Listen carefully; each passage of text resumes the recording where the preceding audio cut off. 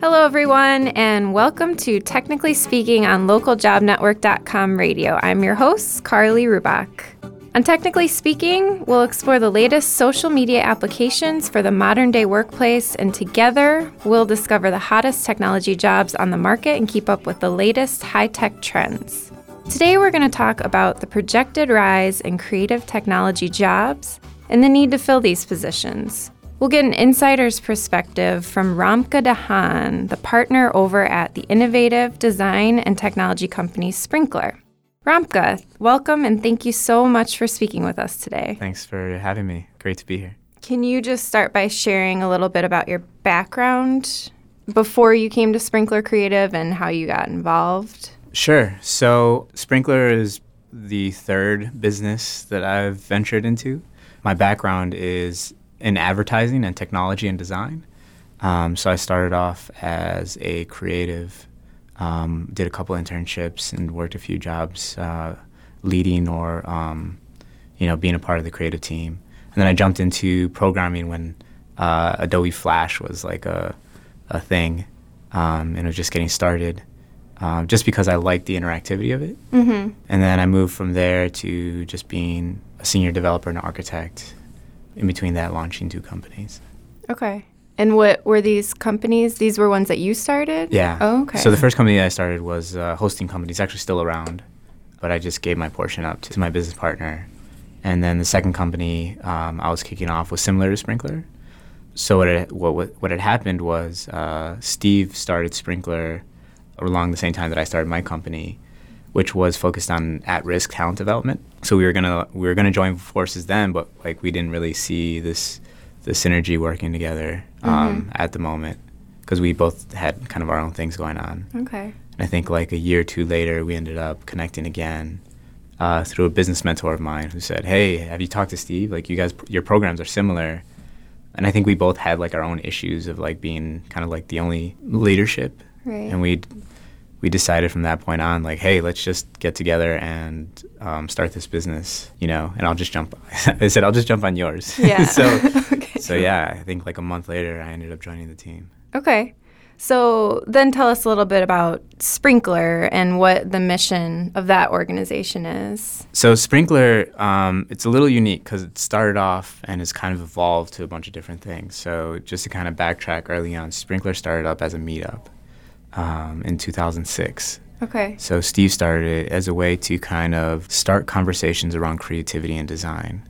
So I don't know if you're familiar with Meetup.com. Why don't you just, So explain Meetup.com is a website that's been around for a while now that allows you to just create meetings or networking events, and then people can just join them. So it's a real simple platform, but early on it allows kind of a central place to house meetings, create conversations, and organized groups. Okay. So it became a great event. I mean, we've highlighted a lot of things. The mayor's been there.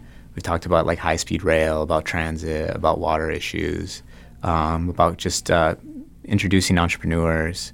I mean, we brought like one of the leads of UX at Zappos, Ryan Graves from Uber Cabs, who used to live here and now is in San Francisco. So we've had a lot of great conversations around that.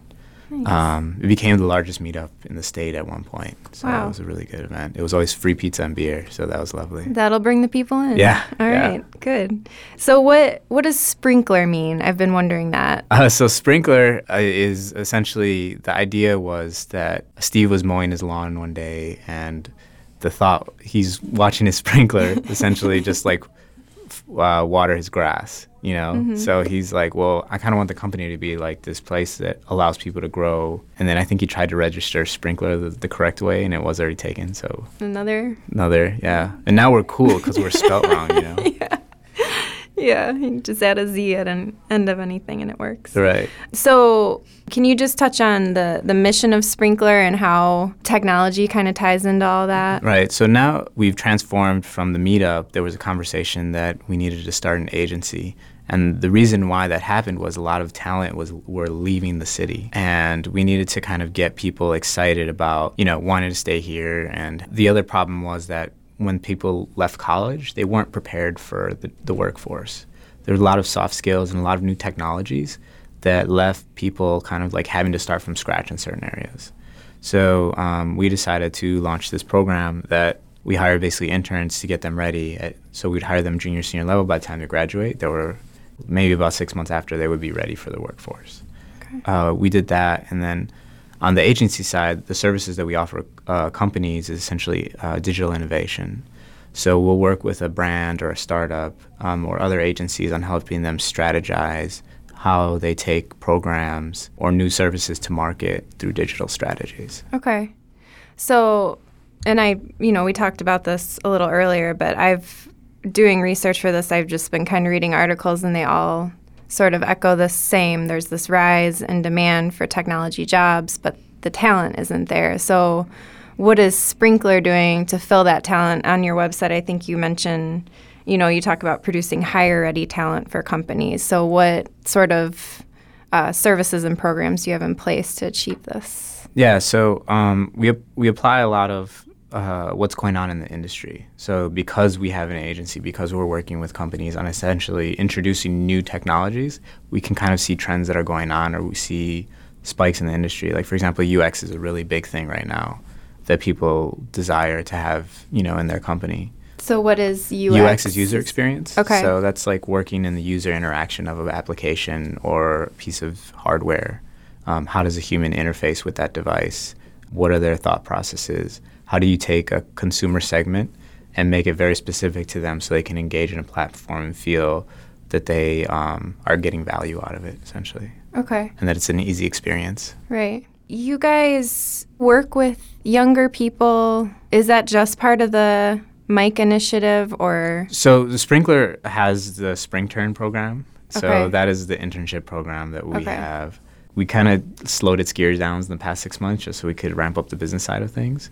But essentially, we have a couple of Spring Turns on staff that we're just trying to get up to par so by the time they graduate, they're ready to get hired.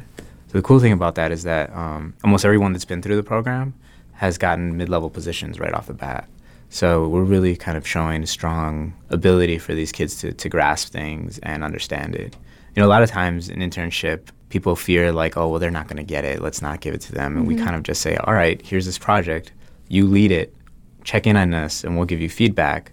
Or we'll do pieces of the program to train you on certain aspects. But this is yours. Like, you own this. And I think the trust that we give in our students makes them want to accelerate and perform at a different level. Okay. And I want to kind of talk about, there's some stereotypes about the people who fill these technology positions. People think men, like nerdy people. How would you reply to that sort of stereotype, and how would you encourage like young women to go for these jobs? And yeah, well, I'll agree that there's definitely a shortage in technologists that are women. And I don't really know why. Even in startups, it's an issue. Like, you don't see them. Minorities are women. That are programmers or engineers. So it's interesting. I guess if I would encourage it, it's just there's a lot of women that are in the industry that are really, really good at what they do. So there shouldn't really be something that should a roadblock to allow you to do that. Right. If you love to do it, you should do it. And what's something that you find attractive about this field that people might find surprising? Like, again, people have their stereotypes about tech jobs, or you're just in front of a computer, and people might not associate the word creative with technology. It's science, it's math, So how would you respond to something like that? Where does the creativity come into play with technology? Yeah, I think they think that like we just crunch numbers all day, Right. but it's crazy because we spend a lot of time not in front of the computer. And a lot of the times that we are working together, it's strategizing on an idea. Like Intel gave us a device. It's kind of like the Kinect. They just released it at CES. And they said, here, play with it and come up with something fun, So it's pretty cool for a company as big as them to give us a device to kind of allow us to play with it.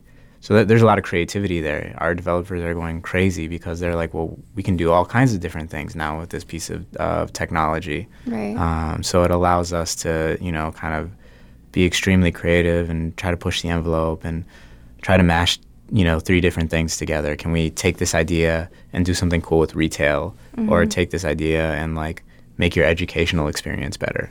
Right. You know, so it's pretty cool. Yeah. Can you just, for, job seekers and listeners out there who might not know exactly what these creative technology jobs are, can you just give an example of a few positions that people might recognize? So we focus a lot on innovation, right? So a lot of the things that we do is research and development. So there's a lot of companies out there that'll have these positions open. It's a very new thing. It's all around innovation. And I think, companies like Apple or Samsung have kind of spurred this around because there needs to be a place in a company where technologists can experiment on new technologies. There's the thing of supporting technologies, right? Like I have my infrastructure for, my e-commerce solution, and that needs to be supported and maintained.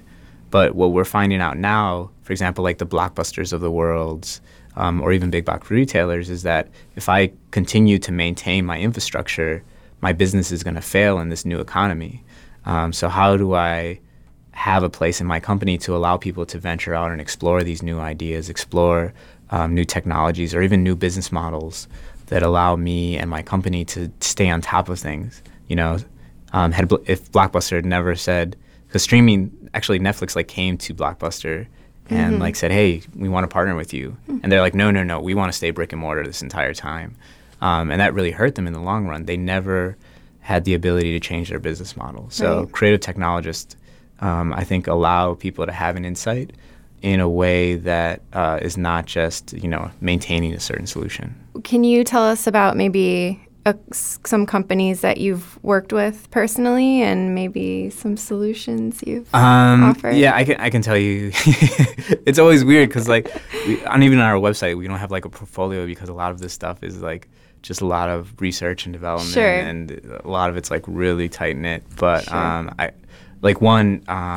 we worked with Amtrak Okay. out in D.C., and they had a site. They essentially just came to us and say, hey, we have this website that shows people shows people where the parks are in relation to the rail.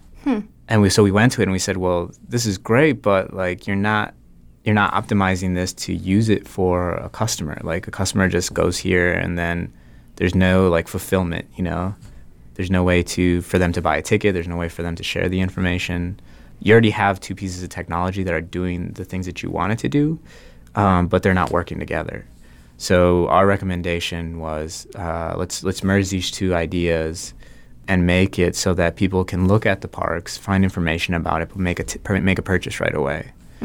So that was a good kind of just it was a quick hit. We took two existing models and mashed them together essentially. Okay. I wanted to just try to give maybe some young job seekers who are looking to enter the technology job market, what sort of advice would you have for them? What should they do to prepare? Are there organizations across the nation like Sprinklr who offer these internships? And just what general advice would you have? I mean, being a technologist, you have to know that your technology is going to go away in a certain amount of time. So you always have to learn.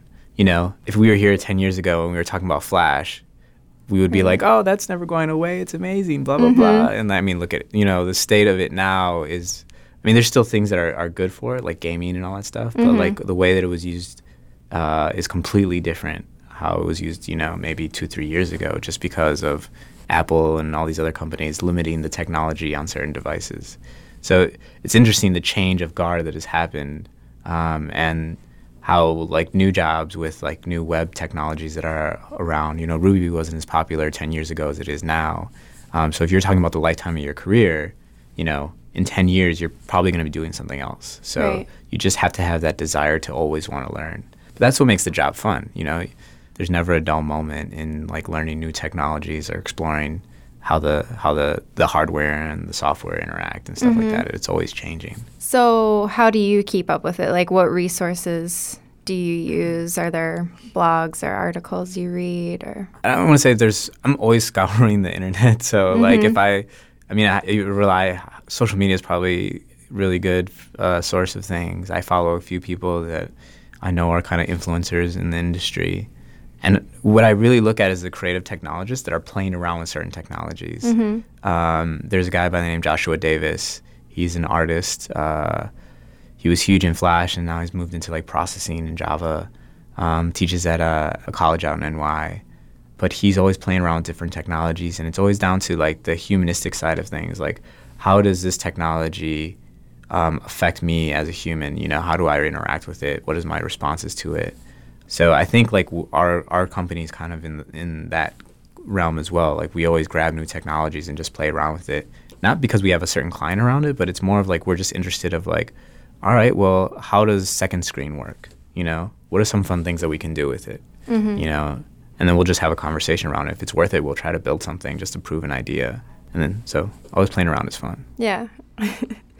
So jumping into some future plans, how do you see technology jobs in the future? Do you think that technology jobs are going to continue to be on the rise and that it's a good field to get into now and in the future? Definitely. I mean, I've seen so many articles, and I've seen a lot of job positions or people like scrambling for developers. This is definitely, they're calling it the year of the developer this year because there's such a high demand for digital.